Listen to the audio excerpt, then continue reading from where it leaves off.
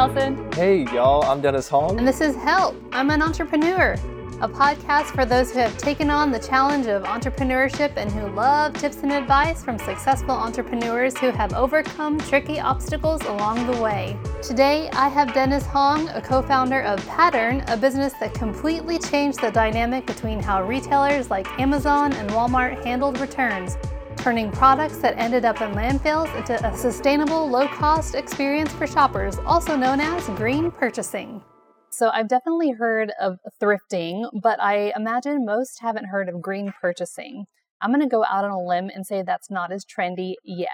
With your journey, you've definitely solved the one challenge of sustainability, but there's still the other half of the equation, which is getting the product back out on the market.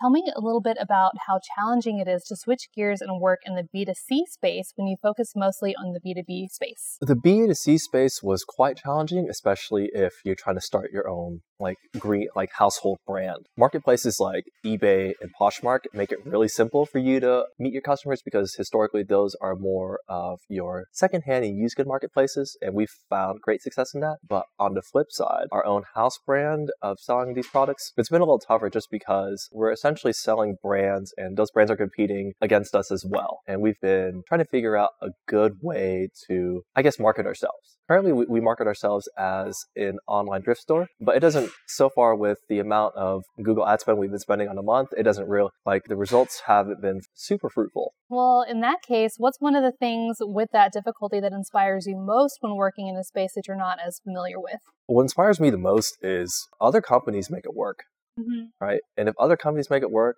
then I, in theory, can make it work as well.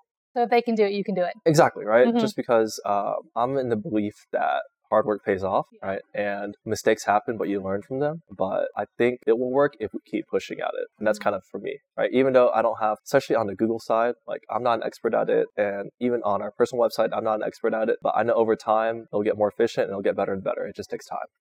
Getting your first client is one of the hardest things to do. And since you got started in 2017, you now have some really large clients. Tell me about the struggle you had getting your first client and what was that like? Oh, wow. It's like a pitch, right? Yeah. You try to figure out the right things to say. I hate to say it, but the problem in this industry is that a lot of times if I'm a young Asian guy coming into the scene, it doesn't seem legitimate. Oh, that's interesting. You want to expand upon that a little bit? Sure. It's crazy because I got that from an old partner that my dad used to work with. And he said, he told me the exact same thing. In the returns industry, most of the executives that deal with returns are older gentlemen. And if you're not essentially part of that club, you can't be in the club. You can't just be in the club, right? So kind of pushing myself in never really worked out, right? Never really worked out in the way I intended it. And again, for the first client, I'd say I think the hardest part was trying to figure out the pitch, right? Kind of like the mass pitch competition I mentioned about, how do you pitch someone? How do you sell something, right? I think that's so important, right? And I'm still trying to figure that out today, right? Is it a credibility? Was that? I think it's a big credibility part, just because there's not too many startups or companies in the space that we're in right now. All of the ones that exist are already pretty well established. And there's not a lot of new up-and-coming emerging startups in our space. So a lot of times they're more focused on big, obviously partnering with big business than versus a small one like us. So credibility is really hard for you, and you're trying to get into the space, and you just, kind of feels like an old boys club. Essentially, yeah. But what's crazy is we actually just onboarded a new client this last month. And they actually found us. And nice.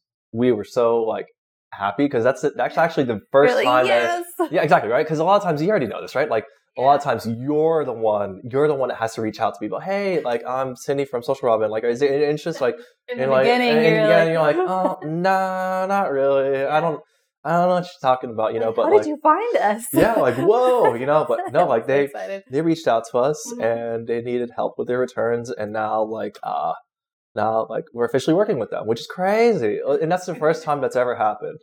And we're like, whoa. excited. Yeah, it wasn't. It's so exciting when it's the opposite. And I imagine you for the same thing. Yeah, well, the very first time I was like, they found us on Google. Yeah, that's great. Yeah, I mean, like especially with like how much like big competition there already is outside. Like finding you specifically, it's pretty rewarding. It's pretty rewarding. Like, am I finally someone? Yeah, yes, I'm finally someone. Yeah, exactly, right. And you know, and I imagine you know the feeling. It's great. It is great. Yeah. It's a relief, and it's also like, oh, finally, I do have that credibility. Yeah, exactly. Yeah, I'm finally there, and that's nice. Exactly. Yep, and then you can take off. It's nice. So they're like, this brand is I won't say the name, but they're essentially just like a leather shoe brand, and they already work with big companies like Nordstrom, Macy's, and like just your major kind of like clothing retailers, and we're just helping them with the returns. Awesome. Congratulations. Thank you. Having an existing business and switching gears for another brand is an extremely difficult task, and even for successful entrepreneurs, you can see that cracking the code doesn't come easy. What does come easy? For Dennis, it's the determination and the knowledge that if other companies can make it work, then so can he. And lo and behold, with getting his first client and even now, he's shown that hard work does indeed pay off when you get the business pitch just right, even when it seems near impossible to get your foot in the door. In the next episode, we have a special segment to uncover some confidential tea with a behind-the-scenes story from Dennis. What happened to Dennis and his family, and what did it have to do with the origination of his business? Join us next time to find out. You can find out more about Dennis Hung on LinkedIn and find out more about his company at pattern.io. That's PATTURN.io. And don't forget to subscribe to our podcast at helpi'manentrepreneur.com, Apple Podcasts, and Spotify for the opportunity to get early access to episodes and to get answers to your entrepreneurial questions from our guests and more. See you next time.